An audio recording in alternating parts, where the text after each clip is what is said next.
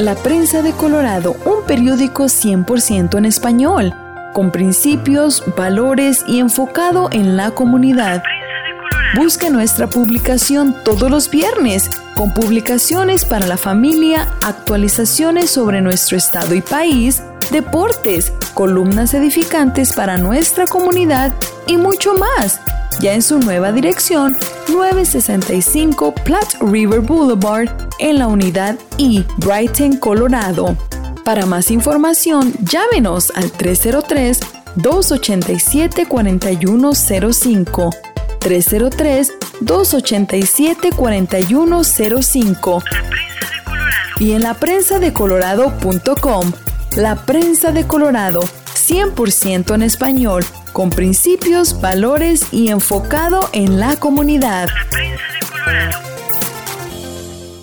Mobile Miracle Auto Detail. Lavado de auto para la gente ocupada. Búscanos en Facebook como Mobile Miracle Auto Detail. ¿Estás muy ocupado y casi no tienes tiempo de lavar y detallar tu auto? Deja que nosotros detallemos tu coche, camioneta, camión. Llámanos hoy al 720-325-8996.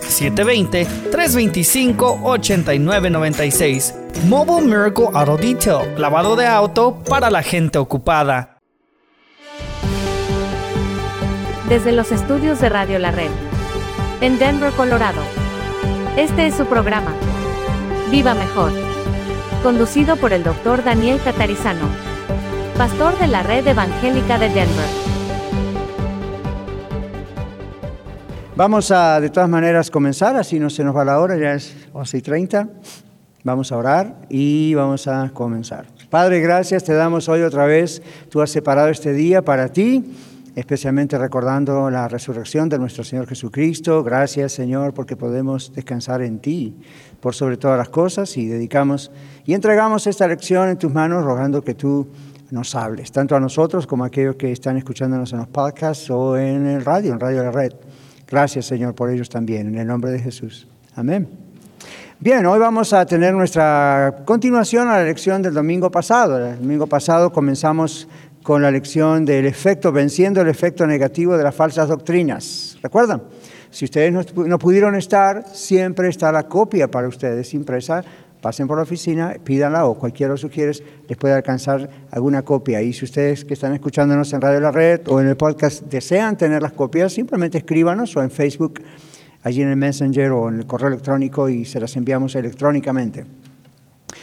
En la semana pasada no pudimos llegar a toda la parte de lo que dice la Biblia acerca de las falsas doctrinas. Hay muchísimos textos, hay que obviamente escoger solamente algunos porque no hay tiempo. Entonces hoy vamos a comenzar desde allí, ¿qué les parece?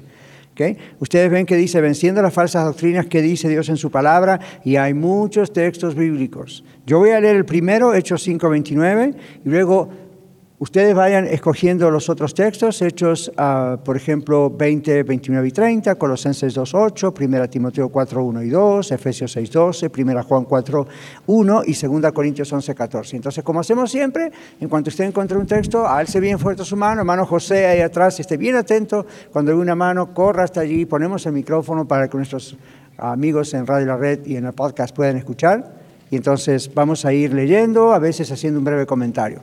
Yo voy a leer entonces Hechos 5:29, donde la palabra dice, respondiendo Pedro y los apóstoles dijeron, es necesario obedecer a Dios antes que a los hombres. ¿Qué pasó aquí? Bueno, esto es cuando Pedro y Juan son perseguidos y entonces les prohíben predicar a Cristo y especialmente en el verso 28 dicen, no os mandamos estrictamente que no enseñaseis en ese nombre es el nombre de Jesús, ni querían mencionarlo. Y ahora habéis llenado a Jerusalén de vuestra doctrina y queréis echar sobre nosotros la sangre de ese hombre, porque lo habían matado.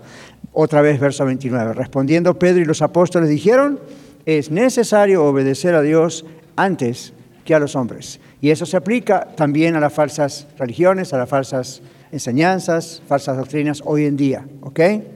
Muy bien. Vamos al texto de Hechos 20, 29 y 30. Aquí adelante lo tiene Juan Casapaico, Hechos 20, 29 y 30. Adelante, Juan. Porque yo sé que después de mi partida entrarán en medio de vosotros lobos rapaces, que no perdonarán al rebaño, y de vosotros mismos se levantarán hombres que hablen cosas perversas para arrastrar tras sí a los discípulos. Miren cómo los llaman, ¿no? Lobos rapaces. Así que nosotros no nos podemos llamar hermanos equivocados. ¿Okay? Una cosa es trying to be polite y gentle, y otra cosa es no llamar a las cosas por su nombre. La Biblia los llama lobos rapaces. ¿Okay? Era grave el asunto, ya al principio de la iglesia. Colosenses capítulo 2, versículo 8. ¿Quién lo tiene? Levanta tu mano, ahí atrás. Hermano Miguel. 2:8. Mirad que nadie os engañe por medio de filosofías y huecas sutilezas, según las tradiciones de los hombres, conforme a los redimientos del mundo y no según Cristo. Amén. Que nadie los engañe con filosofías y huecas sutilezas. No está diciendo la filosofía es mala, está usando los dos términos juntos, ¿okay? Como ideas que había en las falsas doctrinas. Y luego dice huecas sutilezas. ¿Okay? Sutilezas son cosas sutiles, son cosas que se dicen. Huecas, ¿qué quiere decir? No tienen sentido, no tienen profundidad, aunque suenen bonito. 1 Timoteo capítulo 4, versículos 1 y 2. ¿Okay? Siguiente. Pero el Espíritu dice claramente que en los postreros tiempos algunos apostatarán de la fe, escuchando a espíritus engañadores y a doctrinas de demonios, por la hipocresía de mentirosos que teniendo cauterizada la conciencia. Y luego dice prohibirán casarse y todo eso, como lamentablemente hacen algunas sectas e inclusive la Iglesia Católica, que prohíbe a sus siervos, a sus ministros casarse. ¿Ven? Es algo que la Biblia dice, eso no se hace. Ahora observen, dice que son doctrinas ¿de quién? Son doctrinas inspiradas por Satanás y sus demonios, y pueden estar entre gente que habla en televisión, en radio, en YouTube, en iglesias, o en libros que escriben, en panfletos, en videos. Son doctrinas inspiradas por demonios. ¿Okay? Es muy fuerte la palabra de Dios contra las falsas doctrinas, pero eso es para nuestra buena salud espiritual, es para nuestro bien, estar muy, muy atentos a tener mucho cuidado con eso. Muy bien, Efesios capítulo 6, versículo 12, aquí adelante, Carla. Porque no tenemos lucha contra sangre y carne, sino contra principados, contra potestades, contra los gobernadores de las tinieblas de este siglo, contra huestes espirituales de maldad en las regiones celestes. Bien, gracias Carla. Entonces ven, ese texto que es el famoso texto de Efesios 6, 10 al 20, lo conocemos como la guerra espiritual, etcétera. Ese texto no habla solamente de una lucha contra demonios que andan en el aire o nuestra carne. Por supuesto que eso se incluye, pero aquí también habla de falsos profetas, falsos maestros, ¿verdad que sí? Entonces decíamos antes en otro texto, son doctrinas inspiradas por demonios. Entonces nuestra lucha, miren, Iglesia La Red ha tenido esa característica desde que comenzó en el 2015, de luchar en contra de lo que es falso, por medio de predicar lo que es verdadero, la sana doctrina, ¿verdad? ¿Recuerdan el texto de Tito? Capítulo 1, todo ese llamamiento. Pero sepan, hermanos, que luchamos contra demonios mismos en contra de esas cosas. Que luchamos contra huestes espirituales de maldad. Entonces, esas huestes no quieren que nosotros avancemos. Entonces atacan nuestros matrimonios, nuestra familia, nuestro trabajo, nuestra salud, y atacan cosas directamente de la iglesia como organización. Entonces, la manera de contrarrestar ese ataque es lo que dice Efesios 6, teniendo la armadura puesta. Ahora, en nuestra iglesia no acostumbramos a nombrar demonios y empezar a echar y hacer toda esa supuesta liberación en público, no porque a veces no sea necesaria, sino simplemente porque se ha hecho un abuso de eso y entonces ya no es ni a demonios a que se tratan de interceptar, sino se inventan cosas. Entonces, todo decentemente y con orden. Y la mejor manera de atacar eso es con la verdad de la palabra de Dios y con el testimonio real de todos los días en un cristiano. ¿Okay? El siguiente texto. Primero de Juan, ahí al fondo de la Biblia, capítulo 4, versículo 1. Amados, no creáis a todo espíritu, sino probad los espíritus si son de Dios, porque muchos falsos profetas han salido por el mundo. Así que, ¿qué dice la Biblia que tenemos que hacer? Probar. ¿Cómo piensan ustedes que uno puede probar si una persona viene o un libro se escribe, un video se ve y es un falso espíritu? Exacto. Varios coincidieron con lo mismo sin ponerse de acuerdo. A veces el Espíritu Santo, ven, comparándolo con la palabra de Dios. Entonces, como dijimos la otra vez, ¿cómo se reconoce un billete falso de un billete verdadero? Es mejor conocer bien el verdadero. El falso es bueno conocerlo porque la Biblia dice no ignoréis las maquinaciones del diablo, pero no hace falta que nos metamos tanto en todos los mecanismos que el diablo usa. Lo que más tenemos que hacer es conocer bien la palabra de Dios. Entonces el Espíritu Santo que vive en nosotros inmediatamente nos muestra, no, esto que está diciendo es falso. ¿Okay? Y recuerden lo que decíamos el domingo pasado, hermanos, los falsos, las sectas, los falsos profetas, lo ponen de una manera que suena muy cristiano. Es más fácil detectar lo que hacen ciertos satanistas o cosas así. Es muy fácil detectar eso, es muy obvio, es muy evidente. El problema es cuando no es tan obvio, cuando no es tan evidente, cuando está mezclado y suena muy cristiano y se usa la Biblia y usa nuestros cantos y nuestros textos y uno dice, ok, tendremos alguna pequeña diferencia acá y allá, pero somos iguales. No. Si usted detecta bien lo que la Biblia dice, si usted conoce bien la palabra de Dios, el Espíritu de Dios, el Espíritu Santo que inspiró la Biblia, inmediatamente hace algo dentro nuestro. Yo no sé, es diferente las formas en que lo hace. A veces algo me hace sentir incómodo cuando escucho cierto texto, cuando escucho mal el texto. Otras veces lo sé directamente por la hermenéutica, ¿no es cierto?, la ciencia de la interpretación bíblica. Otras veces porque ya he analizado ese texto muchas veces y ya es muy claro. Pero en otras ocasiones uno dice, esto suena muy bonito, pero algo no está bien. Entonces, ¿qué hace cuando uno hace eso? Como no nos vamos a guiar por puras emociones y sentimientos, la Biblia dice, venid y razonemos, dijo el Señor. ¿Okay? Entonces uno tiene que usar la cabeza, la palabra y decir, ¿por qué algo no está bien? Entonces yo oro, Señor, muéstrame, que no puedo explicar qué pasa acá, pero algo no está bien. Y seguro que vamos a la Biblia y, ahí está, mal interpretado, mal dicho. ¿Ven? O como vamos a ver siempre, estas sectas, estos lugares así falsos, no hacen mucho énfasis o hincapié en la cruz de Cristo, no hacen mucho hincapié en la muerte sacrificial, sustitutoria de Cristo, no hacen hincapié en la resurrección. O sea, como decíamos el domingo, lo que atacan son las doctrinas fundamentales de la fe cristiana. Y una manera de atacarlas es directamente ir en contra del ataque, como decíamos el domingo pasado. Pueden decirle, yo no creo que Jesús es Dios. Eso es un ataque directo en absoluto de la fe cristiana. Pero otra forma de atacarlo es no hablar acerca de ese tema. ¿Ven?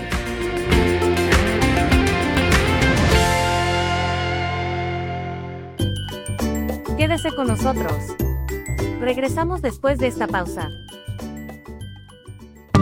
Compartiendo la verdad en amor. Radio La Red.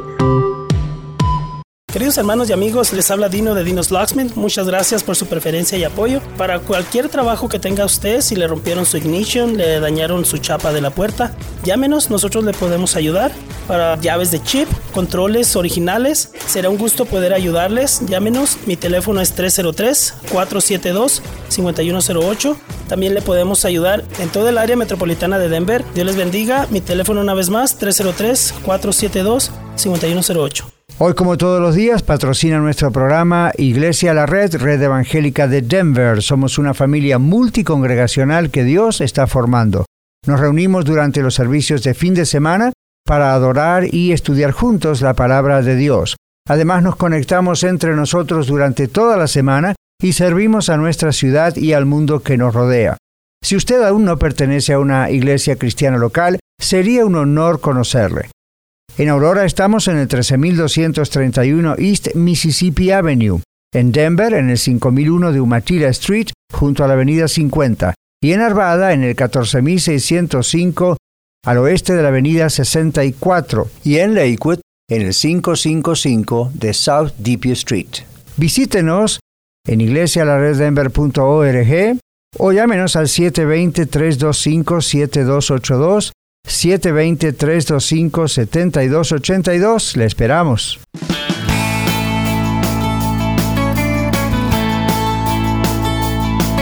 Entonces es como cuando uno miente. Si una mentira puede simplemente decir algo torcido al revés de una verdad. ¿Okay? El asunto es blanco y usted dice es negro. Es obvio, es evidente, es una mentira, y al que conoce ambos espectros del color, blanco y negro, sabe que es blanco y sabe que es negro. Pero ¿qué me dicen cuando una mentira viene como disfrazada? Chris, o viene, como dijo una vez una niña en Houston, que dice, no dije una mentira, estoy estrechando la verdad. ¿Es una mentira? ¿O es una media verdad? Es una mentira. ¿Ven? Entonces yo le temo más a eso que a la mentira obvia. La mentira obvia todo el mundo se da cuenta, la otra no. Y la otra forma de mentir es cuando usted sabe que tiene que decir algo que es verdad, pero no lo dice por miedo. Entonces su silencio, recuerdan, ustedes escucharon ese dicho que dice el que calla otorga. Entonces ahí se aplicaría, uno está de acuerdo sin estar de acuerdo, pero para no meterse en problemas no dice nada.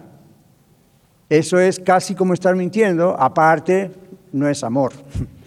¿Okay? Si uno ve que algo está mal, tiene que decirlo, con amor, con gentileza, pero tiene que decirlo, ¿verdad? Muy bien. El último texto que tenemos es 2 Corintios 11:4, 2 de Corintios. Aquí Juan, allá está ahí atrás, ok, Agustín. Porque si viene alguno predicando a otro Jesús que el que os hemos predicado, o si recibís otro espíritu que el que habéis recibido, u otro evangelio que el que habéis aceptado, ¿bien lo toleráis? ¿Bien lo toleráis? ¿Qué problema tenía con la iglesia de los Corintios? Ahora recuerden que la iglesia en la ciudad de Corinto es una iglesia con muchos dones. Muchos dones. ¿Dónde se habla mucho acerca del don de lenguas y se corrige qué es y qué no es el don de lenguas? ¿En qué carta? En la carta de Corintios. ¿Dónde se habla, igual que en Romanos 12, ya les di una pista del capítulo, dónde se habla acerca en Corintios, de los dones del Espíritu? En 1 Corintios 12, ¿ven?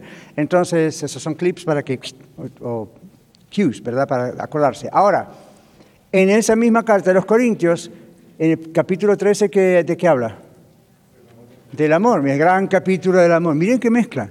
El gran capítulo del amor está en 1 Corintios. Y después tenemos en 1 Corintios 5 y en 2 Corintios 5 el problema de casos de inmoralidad juzgados dentro de la iglesia. Había de todo en la iglesia de Corinto, de todo lo muy bueno y de todo lo muy malo. Y también había problema con los falsos profetas y falsos maestros y que entraban, ¿no es cierto? Entonces, miren ese texto que leyó Agustín, ¿verdad? En 2 Corintios 11:4. Entonces, vamos a mirar ahora, después que pasamos los textos bíblicos, aunque hay otros más desparramaditos aquí, los que no pudieron leer, ánimo, aquí hay otros para leer. Pero observen aquí en la página, dice, las falsas doctrinas pueden afectar a generaciones enteras. Yo puse aquí un ejemplo de esto, es la iglesia romana. Y a multitudes de personas puede afectar al mismo tiempo. Un ejemplo de este fenómeno fue la tragedia provocada por Jim Jones. ¿Recuerdan alguno escuchó eso o eran muy niños cuando eso pasó? En el año 1978 ninguno de los que están aquí eran niños, que yo sepa. ¿Okay? Así que no sé si se acordaron, si estaban aquí o en su país se habló de esto, pero hubo un fenómeno, Jim Jones, el falso profeta de la líder de la secta Templo de los Pueblos, People's Temple. ¿Okay? Él estaba en San Francisco, California, y él prometió a sus seguidores una utopía en las selvas de Sudamérica después de proclamarse Mesías. Finalmente llevó a sus seguidores a un suicidio en masa, tomaron un Kool-Aid que tenía veneno, y de ahí en inglés quedó un refrán que usamos en inglés que dice, aquel bebió el Kool-Aid, dice en inglés. Entonces la idea es que fue engañado. ¿Y ahí, de dónde surgió ese refrán? Lamentablemente, de esta tragedia. 1978, no estamos hablando de hace 2000 años, o estamos hablando de hace no mucho tiempo atrás. 18 de noviembre de 1978, se suicidaron en masa. Jim Jones les prometió que eso era lo que tenían que hacer y etcétera. Dejó más de 900 muertos y se conoció como la masacre de Johnstown. Y luego vinieron otras, una en Texas, no muchos años después, y así otras. Entonces las falsas doctrinas no solo afectan a generaciones a través de sus tradiciones, como nos ha pasado a muchos de nosotros, sino también afectan masivamente de golpe a muchos. ¿Okay? Casi a la manera en que un Hitler hizo algo así a nivel político. Que aunque algunos debaten si fue totalmente político, también fue algo medio demoníaco, religioso, obviamente sí. Que en contra de los judíos, etc. Seguimos. Las doctrinas falsas siempre se opondrán a la palabra de Dios. Aunque la usen, siempre se opondrán a la palabra de Dios. Como leyó Agustín allá en el texto de Corintios. Si alguien viene con un Cristo que es falso, o sea, una versión diferente de Jesús. ¿Qué decíamos el domingo pasado? Hay gente que usando textos de la Biblia piensan en una versión que no es lo que la Biblia muestra acerca de Jesús, no es la misma versión de Jesús. ¿Okay? Así que no se fíen de que, bueno, pero están usando la Biblia. El diablo usa la Biblia. Recuerdan las tentaciones en el desierto, dijimos. Así que no se fíen, no se dejen engañar. La Biblia dice que no seamos ingenuos en nuestra manera de pensar. ¿Okay? Seguimos. Entonces, las falsas doctrinas siempre se opondrán a la palabra de Dios y harán que las personas desobedezcan los valores y los principios de Dios. Ese es el fin último del diablo. ¿Qué dice Mateo 15, 1 al 3? Aquí Juan Cordero, hermano. Juan 15, 1 al 3.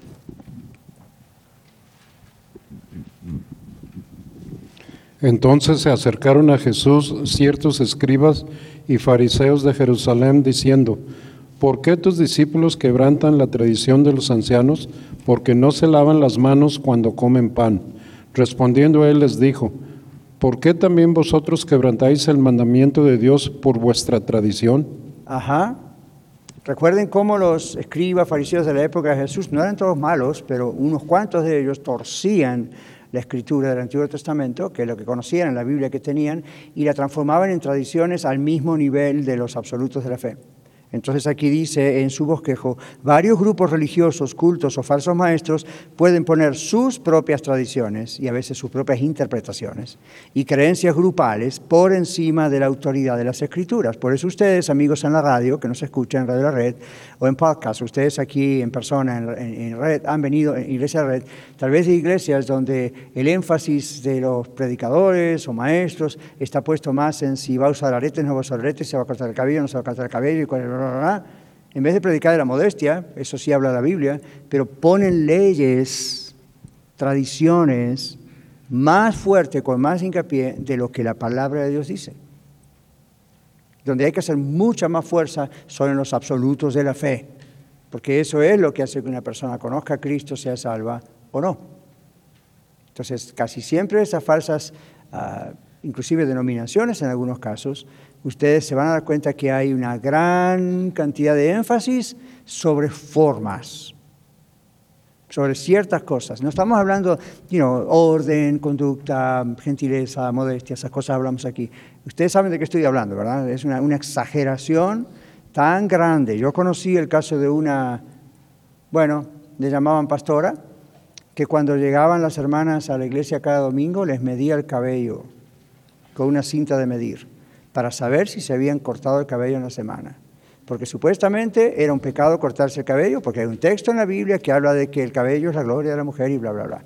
Bueno, si vamos a tomar la Biblia así, sin saber interpretarla, yo le ofrecería otros textos de la Biblia a ella misma, a ver qué haría. ¿Okay? Entonces la Biblia se debe tomar literalmente, pero hay que tomar literalmente lo que debe tomarse literalmente, en cuanto a los absolutos de la fe, las cosas no negociables.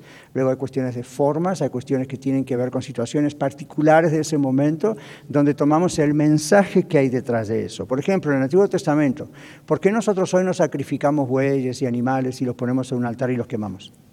Está en la Biblia. Era para los judíos. ¿Y qué representaba Juan?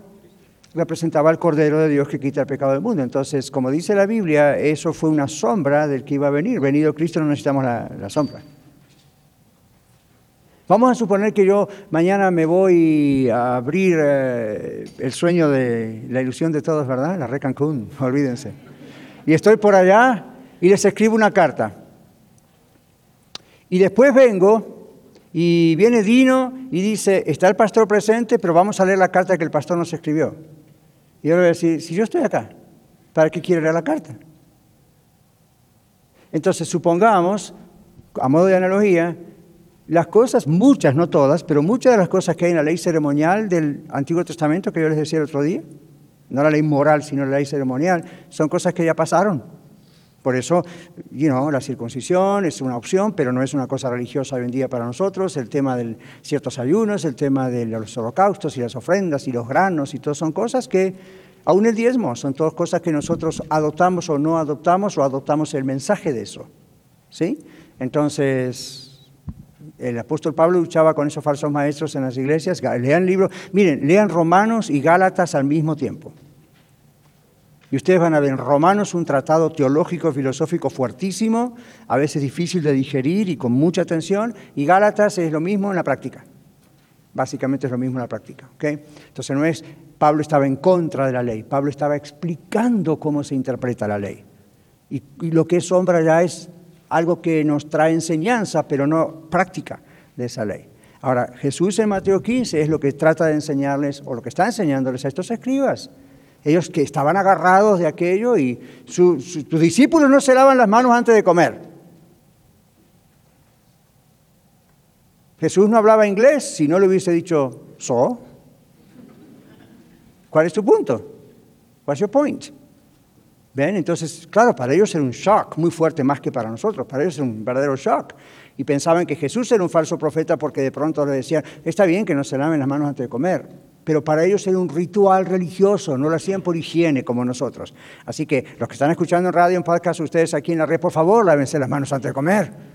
Pero la idea de eso es higiene. En aquellos tiempos era un rito religioso. Y yo he estudiado años atrás que no era nada más lavarse como nosotros hacemos, ¿verdad? Rapidito, agua y jabón y ya está, y nos secamos. Era un rito, llevaba minutos. No se podía juntar una mano arriba de la otra porque la mano sucia le caía el agua sucia a la otra mano y entonces ¿qué hacía con esta otra? Entonces era parecido a lo que hacen los cirujanos. No sé si ustedes vieron, los cirujanos se lavan las manos y nunca se las secan. En la sala de cirugía hacen así con las manos y porque si no, pum, otra vez, están ahí, ¿verdad? Llegan los cirujanos a la mesa y con las manos para arriba y parece que nos están mostrando las uñas, ¿verdad? Yo digo, como hacen las damas, ¿verdad? Cuando muestran qué pintura tienen. Entonces, pero porque esto es una cuestión de higiene. Están esterilizadas sus manos, no pueden tocarse. Ok.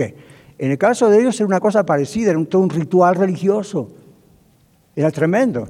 Y ellos estaban tan aferrados a eso que si alguien hacía algo contrario a esa tradición, este ya no va al cielo, este es del infierno, Jesús dice, no.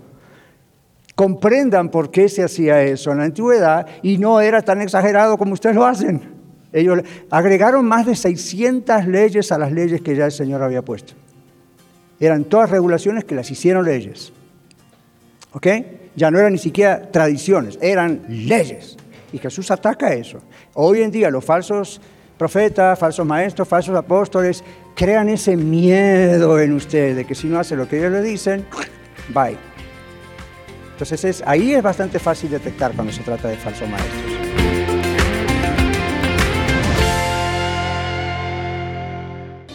Con 10.000 watts de potencia para todo el estado de Colorado. 1650 AM KBJD Denver, estación de Red Evangélica de Denver. Radio La Red, compartiendo la verdad en amor. NRS Diesel se pone a sus órdenes para la venta de partes nuevas y usadas para camiones con motores Hino y Freightliner. Visítenos en nrsdiesel.com, nrsdiesel.com para más información. ¿Usted o algún familiar enfrenta cargos de DUI, suspensión, tráfico o divorcio? Primero llame al abogado Eduardo First, quien pone los derechos, beneficios y salud psicológica de los niños primero. Los niños deben ser protegidos antes que cualquier disputa financiera. Llame ahora y haga una cita al 303-696-9155, 303-696-9155 o visítele en el 1010 South Joliet Street, en Aurora, Colorado, cerca de Mississippi y Havana. Bienvenidos a la nueva edición de los lunes en Viva Mejor, donde usted escuchará el estudio bíblico compartido por el pastor Daniel Catarizano en Iglesia La Red Aurora. Continuamos. Los seguidores que profesan ser cristianos, pero creen falsas doctrinas, tienen observen que está en itálicas ahí, en estas letras moviditas ahí, una cultura de desobediencia contra la palabra de Dios, que luego conduce a la hipocresía. Mateo 15, 7 al 9. Aquí adelante veo una mano. Pero mientras leemos el texto, recuerden lo que dijimos. Hipócritas, bien profetizó de vosotros Isaías cuando dijo: Este pueblo de labios me honra, mas su corazón está lejos de mí, pues en vano me honran, enseñando como doctrinas mandamientos de hombres. Ajá, el Señor los llamó hipócritas. ¿Por qué? La característica era la desobediencia. Entonces aquí en su bosquejo dice eso. Hay gente que profesa ser cristiano, especialmente en el área de las falsas doctrinas y sectas. Creen falsas doctrinas, tienen una cultura de desobediencia. Mire, esto es algo típico en cualquier persona, aún cristiano de verdad, que ha sido infectado por una falsa doctrina o una secta o un grupo cristiano que ha errado en ciertas áreas. Es una cultura de desobediencia. Les enseñan un sometimiento terrible, pero en realidad hay una cultura de desobediencia. ¿Ven? Entonces, obedecen más a estos, yo lo llamo tiranos religiosos, que a la palabra de Dios. ¿Okay? Es como que tiene más importancia para ellos. Ahora, yo no sé ¿qué tanto usted, si fue católico romano, conoció la doctrina? Yo me he dado cuenta, yo jamás he sido católico, nací en un hogar cristiano, después entregué mi vida al Señor Jesucristo, nunca practiqué el catolicismo, pero yo sé más del catolicismo que un montón de católicos. Aún lo básico, no estamos hablando de alta teología, estamos hablando aún lo básico. Muchos no saben la cantidad de los llamados sacramentos para salvación que los católicos tienen. Piensan que es nada más la hostia, el bautismo, hasta el matrimonio es uno de los 7 sacramentos básicos. ¿Ven? Entonces y sin embargo el nivel de divorcios allí es altísimo. Entonces, ¿cómo van a arreglar esa situación? No sé. Pero este es el punto. Hay una cultura de desobediencia allí. Porque supuestamente esas tradiciones las tienen que mantener a nivel de la palabra. Si yo les pregunto a ustedes como cristianos, ¿cuál es nuestra única base de fe, teología, doctrina y de orden? ¿Cómo se hacen las cosas en la vida personal y en la iglesia? La Biblia. ¿Hay otra fuente de autoridad más alta que la Biblia? ¿Y el Espíritu Santo? Él fue el que inspiró la Biblia, Él es el que nos ayuda a interpretar la Biblia, o sea, es la Biblia, el Señor es la Biblia. ¿Cuáles son las fuentes de autoridad del catolicismo romano? La Biblia, los dogmas o tradiciones de la Iglesia y las encíclicas papales.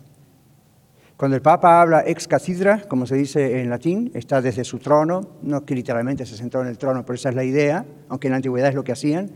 Si él decreta algo y dice una doctrina, eso es al mismo nivel de autoridad que la Biblia. No es más abajo, es la misma autoridad. Si las tradiciones de la Iglesia que están escritas en la Iglesia Católica tienen el mismo nivel de autoridad de la Biblia. ¿Ven el engaño? Entonces, por eso muchas cosas que uno ha creído y dice, esto lo dijo el pontífice, o esto lo dijo la tradición. Hay unas de las tradiciones que no creen que tradiciones son simplemente tradiciones a nivel cultural como nuestras familias pueden tener. Estamos hablando de documentos, encíclicas, documentos oficiales, escritos, uno de los cuales dice que todos nosotros somos anatemas, estamos bajo maldición. Directamente lo dicen así. Ahora, no lo predican, no lo enseñan, pero directamente ahí está. Entonces, cuando uno lo compara con la palabra de Dios, uno dice, ¿por qué han puesto al mismo nivel de autoridad de la palabra de Dios otras cosas que no son la palabra de Dios, son sus propias ideas? O un ser humano falible que falla, que nadie cree que no falla. Todo el mundo sabe que cualquier pontífice ha fallado, cualquier papa falló y fallará. Entonces, ¿cómo es esto, verdad? De que le dan esa autoridad. Bueno, leamos la Biblia, ¿ven? El domingo pasado, este domingo, estamos mirando esto y ahí, ¡pum!, empiezan a saltar estas cosas. Y luego, por supuesto, un poco más lejos, tenemos otras sectas que hemos mencionado. Ok, continuamos aquí. Las personas que obedecen a falsas doctrinas son, en última instancia, seguidores de hombres y no seguidores de Cristo. Y yo leí antes Hechos 20, 29 y 30. Mediante el uso de enseñanzas y palabras engañosas, los falsos maestros, dice aquí, finalmente alientan a sus seguidores a ser leales a ellos por encima de su lealtad hacia Dios o hacia su palabra, y los amenazan con maldiciones si se van a una iglesia sana. Aquí en Iglesia La Red yo he tenido ese caso 4 o 5 veces tal vez en estos 7 años, de personas que directamente me han dicho, pastor, cuando me fui de la otra iglesia me echaron una maldición, me maldijeron, me dijeron que me voy al infierno por dejar esa iglesia en particular, que Dios me había puesto ahí y yo dejo ahí, hay una maldición.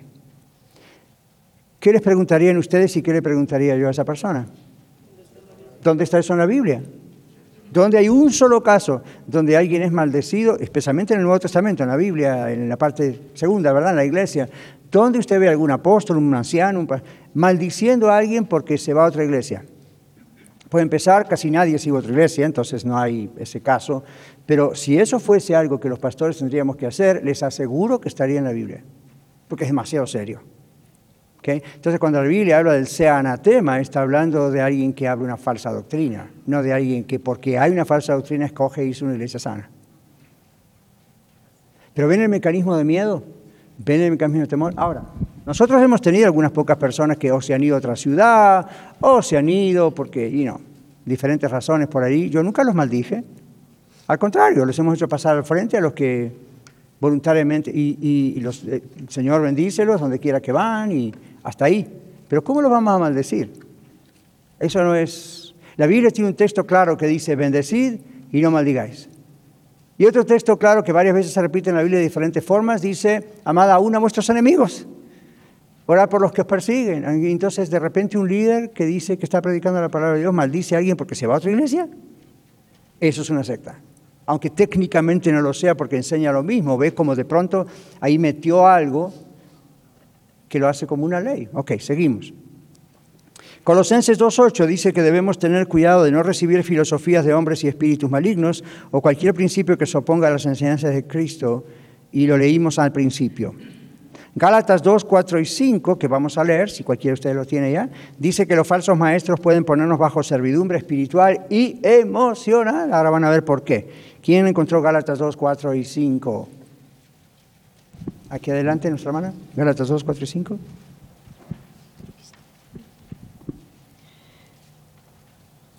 Dice, y esto a pesar de los falsos hermanos introducidos a escondidas, que entraban para espiar nuestra libertad que tenemos en Cristo Jesús, para reducirnos a esclavitud, a los cuales ni por un momento accedimos a someternos, para que la verdad del Evangelio permaneciese con vosotros. Ajá, gracias. Ahora observen, se introducen secretamente y número 2, nos ponen bajo servidumbre, bajo esclavitud. Y cuando usted estudia qué significa eso, tiene que ver con el asunto de la ley, mal interpretada del Antiguo Testamento, pero tiene que ver también, yo observo en la práctica, además de eso, con una servidumbre a nivel emocional. Hay gente que tiembla de solo pensar que se va a ir de una iglesia con falsa doctrina porque esas maldiciones que le van a supuestamente echar, o han escuchado alguna vez, o quizá les pasó, o que usted se va y entonces el pastor de esa iglesia prohíbe a los miembros a tener contacto con usted. ¿Han escuchado eso? Ahora, tengo noticias para usted. Estamos en los Estados Unidos de América, nadie le puede prohibir nada. Nadie le puede decir a usted, le prohíbo hablar con fulano de tal. Los únicos que tienen ese poder son los militares. Y aún así no prohíben no hablar con alguien. ¿Okay? Entonces, algunos dicen, bueno, pero yo soy un siervo de Dios. Obviamente no, porque un siervo de Dios jamás haría eso. Ahora, usted dice, pero en la Biblia habla acerca de que no juntéis con ellos ni digáis bienvenido. Si lo interpreta mal, parece que dice eso. En el griego la idea es no asociarse con esa persona. No necesita tener una amistad con esa persona. Pero no estamos diciendo no le hable, no lo mire, no le atienda el teléfono. Está diciendo ya no se asocie con esas personas que son divisivas, contenciosas. Y en la Biblia es clara y pone ejemplos. Pero ven cómo se puede torcer la Biblia simplemente tomando palabras y las sacamos con una tijera y la ponemos acá en un cuadrito y acá dice que no tenemos que. Al no digas bienvenido, la idea es una asociación de amistad. No significa que aparece por ahí y usted le dice, ¡fuera de mi casa! No puedo hablar con usted. Pero ven, mal interpretado, uno comienza a hacer leyes de ciertas cosas. ¿Ok? Seguimos adelante. La Biblia es clara, entonces, como dijimos, y aquí dice, las doctrinas falsas conducen a la devoción a los demonios. ¡Auch! De veras, sí, 1 Timoteo 4:1 y 2 lo leímos antes. Yo les dije, esas son doctrinas inspiradas por demonios. La Biblia es clara en que luchamos contra las fuerzas malignas de las tinieblas. Ya leímos Efesios 6:12 y leímos 1 Juan 4:1, estamos repasando. Las falsas doctrinas fomentan el pecado. ¿Qué significa fomentar? Animan, instigan, empujan a que uno haga algo. Fomentan el pecado. El orgullo. Observen cómo se sienten mejores y más santos que cualquiera de nosotros, que no somos de esos grupos. El pecado del orgullo, la rebelión. Se rebelan contra Dios, se rebelan contra todo tipo de autoridad, aun cuando están súper sometidos, entre comillas, a sus propias autoridades. Y la sensualidad, 2 Pedro 2:1 al 3.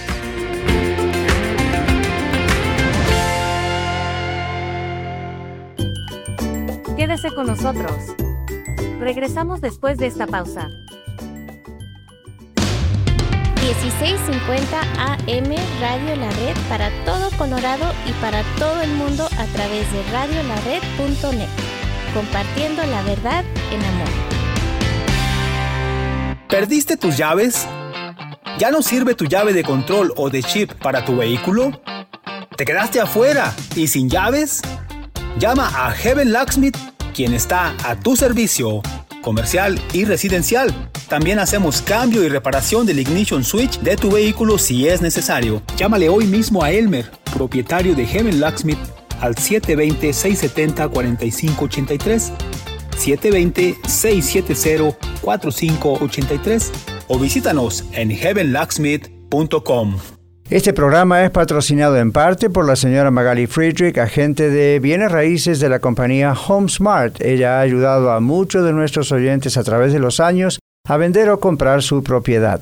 Llámela de mi parte al 303-810-6761.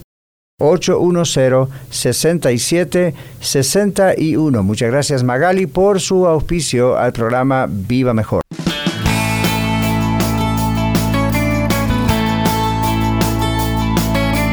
Segunda Pedro 2, 1 al 3. ¿De veras? ¿Ya falsos? ¿Ya? A ver qué dice la Biblia. Pero hubo también falsos profetas entre el pueblo, como habrá entre vosotros falsos maestros, que introducirán encubiertamente herejías destructoras y aún negarán al Señor que los rescató, atrayendo sobre sí mismo destrucción repentina. Y muchos seguirán sus disoluciones, por causa de los cuales el camino de la verdad será blasfemado. Y por avaricia harán mercadería de vosotros con palabras fingidas. Sobre las tales ya de largo tiempo la condenación no se tarda y su perdición no se duerme. Gracias. Entonces las falsas doctrinas fomentan el pecado del orgullo y la rebelión, la sensualidad, la arrogancia y alientan el deseo de pecar o rebelarse en contra del Señor Jesucristo. Tito 1, 10 y 11. Carta a Tito 1, 10 y 11.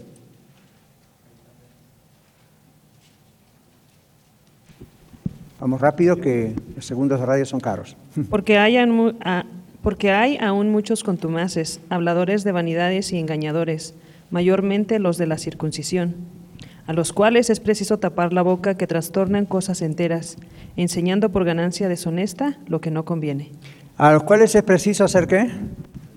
Tapar la boca, callarlos. Es exactamente lo que estamos haciendo en esta lección. ¿Ok? Entonces, ellos tienen arrogancia, alientan el deseo de pecar, rebelarse en contra del Señor Jesucristo. Tienen la conciencia cauterizada. ¿Qué es cauterización? ¿Alguien sabe? Porque cuando usted lee una palabra que no entiende, tiene que investigarla. Esa es la aplicación, pero la palabra cauterizar, ¿qué significa? Se quema.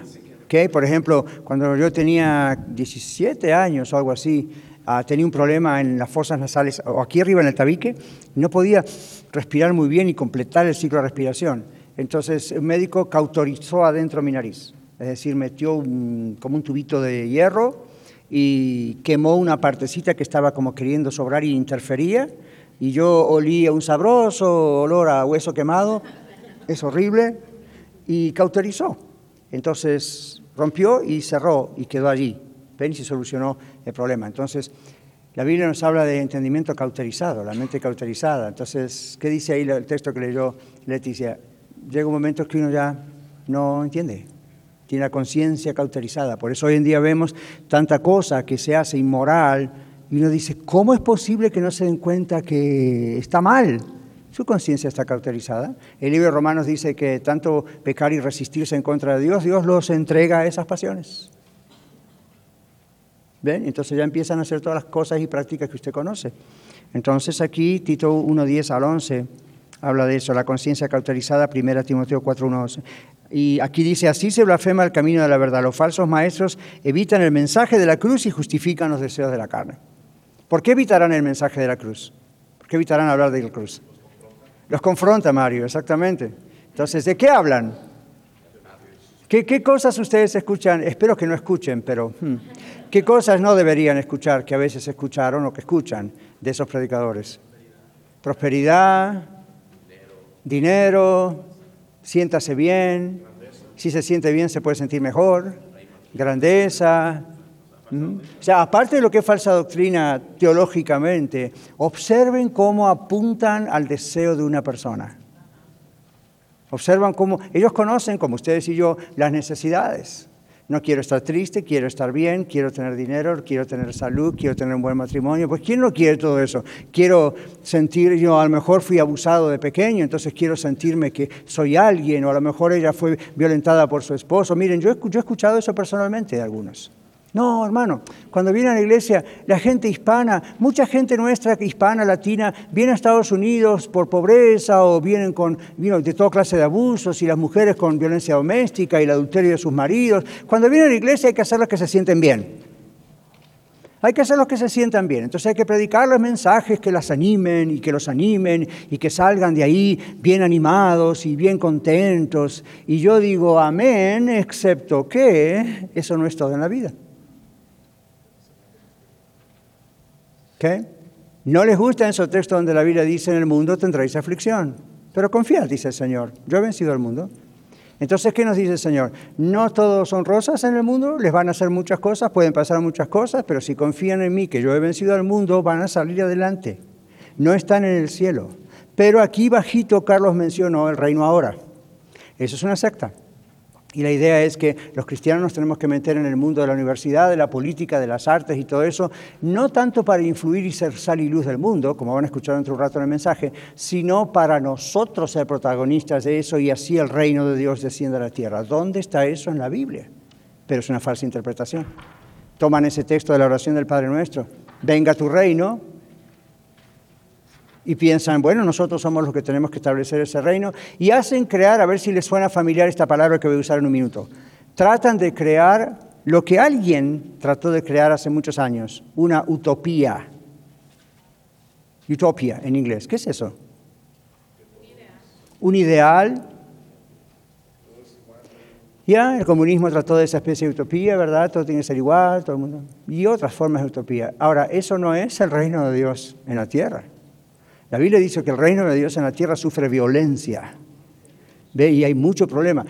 Cuando el Señor Jesucristo venga, Rey de Reyes y Señor de Señores, a juzgar al mundo con justicia y a los pueblos con equidad, con rectitud, las cosas cambian. Pero mientras tanto, nosotros no estamos llamados a hacer descender del cielo una sociedad ideal. ¿Saben por qué? Porque para que haya una sociedad ideal, tendríamos que matar a muchos. ¿Quién ha hecho eso? Ajá. Hitler y algunos compadres suyos allá por Centroamérica, Sudamérica y el Polo Sur, si fuera posible. Hasta con los pingüinos dentro de poco se le van a agarrar. Los pingüinos tienen que ser todos iguales. ¿Ven? Exagerando, pero es la idea de esa utopía no es posible en la tierra. ¿Por qué no es posible? Porque el ser humano es pecador. Entonces no hay posibilidad de que eso ocurra. ¿Okay? Cuando venga el Señor, cielo nuevo, tierra nueva, cosa nueva. ¿Okay? Ni siquiera va a ser una utopía, va a ser la realidad. Pero vamos a concluir aquí. Ustedes tienen en su papel, en su bosquejo, en sus notas, a un famoso teólogo que yo suelo seguir, aunque él ya está con el Señor hace unos años, no mucho atrás. A.W. Tozer advirtió, y acá tenemos algunos libros de él, ustedes van a reconocer el apellido, pero él dijo: por extraño que parezca, el peligro hoy es mayor para el cristianismo ferviente que para el tibio y el satisfecho de sí mismo. El que busca las mejores cosas de Dios está deseoso de escuchar a cualquiera que le ofrezca una forma de obtenerlas. Anhela alguna experiencia nueva, alguna visión elevada de la verdad, alguna operación del Espíritu Santo, ¿se entiende?, que lo eleve por encima del nivel muerto de la mediocridad religiosa que ve a su alrededor, y por esa razón está dispuesto a escuchar con simpatía lo nuevo y lo maravilloso de la religión, particularmente si la presenta a alguien con una personalidad atractiva y una reputación de piedad superior. Suena familiar, ¿no? Yo recuerdo muchos años atrás también pensar, Señor, falta milagros, falta fe, falta carisma, falta manifestaciones, falta esto, el otro. Entonces empecé a asistir a lugares donde supuestamente se ofrecía eso. ¿Okay? Y a lo mejor uno iba manejando en su carro acá en Estados Unidos, aunque lo vi en otros países, muchos países que recorrí, pero había banderolas afuera o carteles, ¿verdad? Milagros, viernes a las 8 de la noche. Wow, dije, hasta tiene un horario, un día, perfecto. Dios está comprometido, seguro que ese día van a haber milagros. No pasaba nada. Entonces, como no pasaba nada, se inventan milagros. Se declaran por fe que eso ocurrió. Nunca en la Biblia hay una declaración por fe que un milagro ocurrió. Cuando ocurrió, ocurrió. Fue visible, fue comprobable. Aún lo que ocurrió a la distancia fue comprobable. Ve, tu siervo sanará. Llegó, ¿a qué hora sanó? A las 7. O a la misma hora que Jesús dijo, ve, tu siervo sanará. ¡Pum! Fue comprobable. Hoy en día pasa un apóstol super ungido, el profeta super ungido, va y dice, yo declaro esto y lo otro. Y después se va a su casa en su lindo carro, con su fino hotel, come hasta que ya no da más, todo está bien. Y no se entera si eso ocurrió o no ocurrió. ¿Qué le importa? Él se llevó sus chavitos y se fue. ¿Sí o no? No me digan que no porque han dado entre ellos, no haciendo lo que ellos hacen, pero porque creen que, como dijo aquel profeta del Antiguo Testamento, ¿no? ¿Se acuerdan? Elías ha sentido un celo ferviente por Dios, pero es que es lo que le pasa a uno cuando lo ve cara a cara, ¿ok? Entonces uno dice, stop it, no es posible que manden tanta gente al infierno, como decir, tanta gente engañada siguiéndolos muere sin la verdad. Y otros que de todo corazón quieren servir al Señor y de repente no se dan cuenta que están siendo llevados de las narices por estos personajes. Bueno, terminado acá dice, todo lo dicho en la lección muestra que seguir una falsa doctrina produce problemas en la relación con Cristo, problemas en la relación con la iglesia en general, problemas con la familia y también serios problemas de estabilidad emocional. Créame, esa fue una de las primeras cosas que yo vi aquí en la oficina de consejería profesional cuando yo abrí en el año 2012 aquí en Denver mi oficina. Esto fue una de las cosas que más vi. La cantidad de problemas emocionales, la cantidad de problemas espirituales, la cantidad de problemas matrimoniales, todos estaban metidos en una falsa doctrina, en supuestas iglesias cristianas, no solamente sectas, en supuestas iglesias cristianas. Ahora, lo que no hicimos el domingo pasado y tenemos solo 10 minutos para hacer, es esta parte de cómo vencí la participación en una falsa doctrina. No tenemos aún testimonio, ya van 3 domingos que no hay un testimonio de alguien directo, pero hermano José, si usted está bien atento al micrófono y a las manos, entonces tenemos 10 minutos para participar. El hermano Luis aquí adelante. ¿Cómo el Señor fue el que me ayudó a vencer falsa doctrina? Luis. Amén. Pues como ustedes saben, y aparte algunos de ustedes saben parte de nuestro testimonio dentro de la iglesia cristiana, a pesar de, voy a ser muy breve en todo lo que voy a comentar, pero a pesar de las falsas doctrinas se inventan movimientos tipo G12, tipo encuentros, tipo de muchas ocasiones, y gracias a la palabra de Dios encuentra uno la verdad. Amén. De hecho, los imponen ese tipo de movimientos tal como si fuera doctrina, y el que no está de acuerdo, fuera. Yep. Dios me los bendiga. Amén, amén.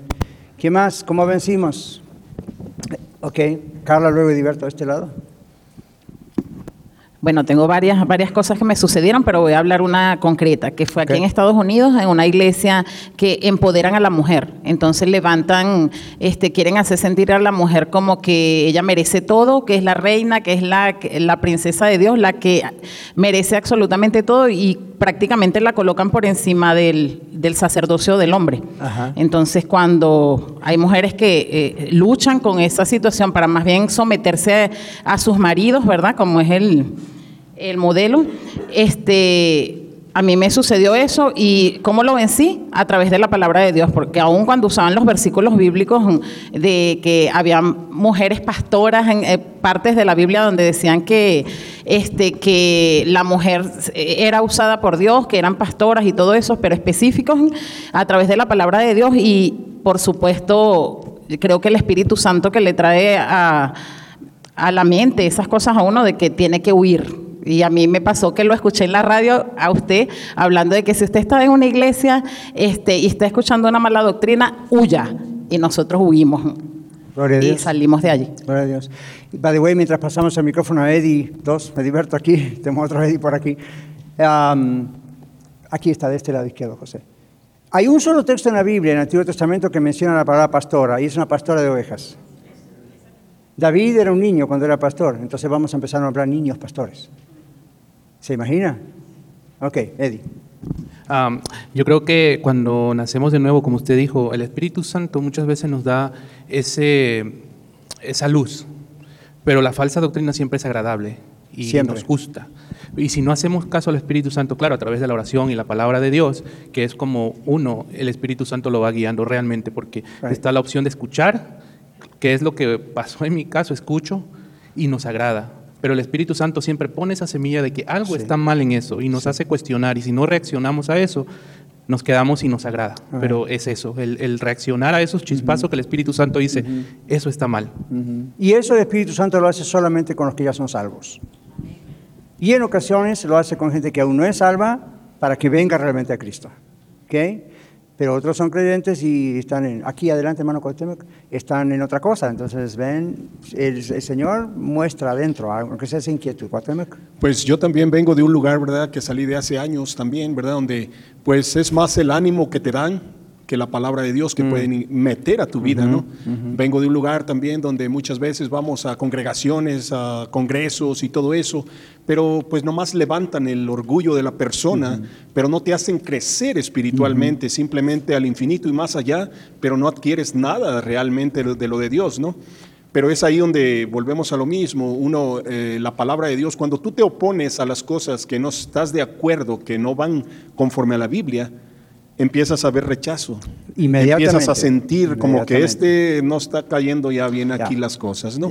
Pero gloria a Dios, pastor, ¿no? Porque muchos de nosotros, bueno, yo puedo decir, yo le he pedido perdón a Dios, porque yo también muchas veces toqué temas y me tocó dar temas que tal vez nunca me preparé al 100%, ¿no? De los cuales he tenido que poner cuentas a Dios y decirle, perdóname, me equivoqué, ¿no?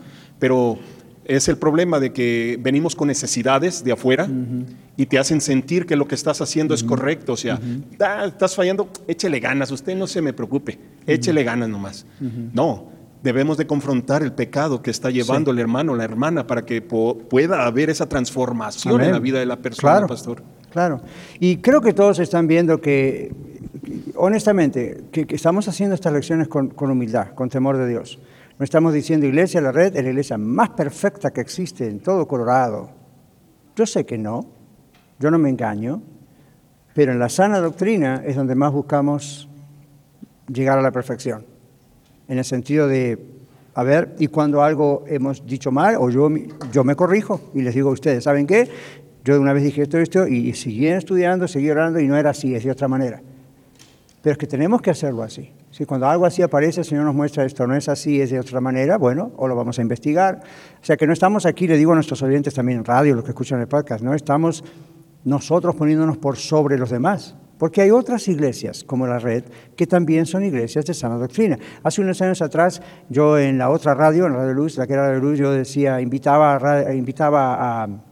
a Iglesia La Red y decía, si usted no tiene una congregación donde asistir, hay buenas iglesias, pero nosotros le invitamos a La Red. Y un hermano me vino y me dijo, pastor, yo sé que usted lo dice así, quizá para quedar bien con otros, no hay buenas iglesias. Esta es la única. Yo dije, está equivocado. Yo conozco a algunos pastores que, mis respetos, están enseñando buena doctrina. Sean conocidos, no conocidos, sean pequeños, están enseñando buena doctrina. Y todos en algún lugar vamos a renguear un poco hasta que el Señor nos corrige. Pero después hay muchos otros que, como estuvimos estudiando recién en la palabra de Dios, deben ser expuestos.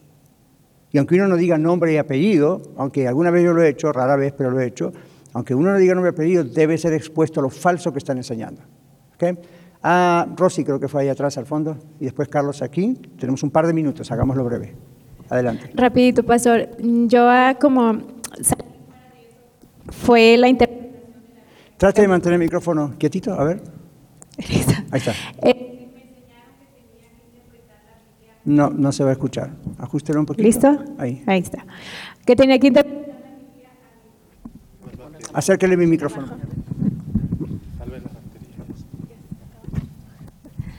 Listo. Tenía que interpretar la Biblia a mi propio conocimiento. Lo que yo creía o como yo lo sentía, eso era para mí. Cuando yo aprendí a conocer la palabra, fue donde decidí a tener que alejarme del lugar. Eso es todo. Gracias, pastor. En mi caso fue una cuestión de determinación, porque cuando uno está expuesto a una falsa doctrina, muchas cosas se levantan, como el orgullo, como pues la arrogancia en este caso, pero también hay una palabra bien importante que es un falso compromiso, pues con los líderes, con la congregación, y es muy difícil salir de ese compromiso, muy difícil. Para mí fue una cuestión de determinación, independientemente de la denominación y la asociación a la que pertenecía, pero sí fue una cuestión de que yo sentía en mi corazón que fui salvo, que nací de nuevo, porque siempre hubo ese choque en mi corazón y fue una determinación, pastor. Gracias a todos. Voy a despedir oficialmente a los que están escuchando en Radio La Red, y si quieren nosotros podemos continuar. Bendiciones. Muchas gracias por permitirnos ser parte de su día. Esperamos que el programa de hoy haya sido de ayuda para usted. Contáctese con nosotros vía los medios sociales o escríbanos a vivamejor@radiolared.net.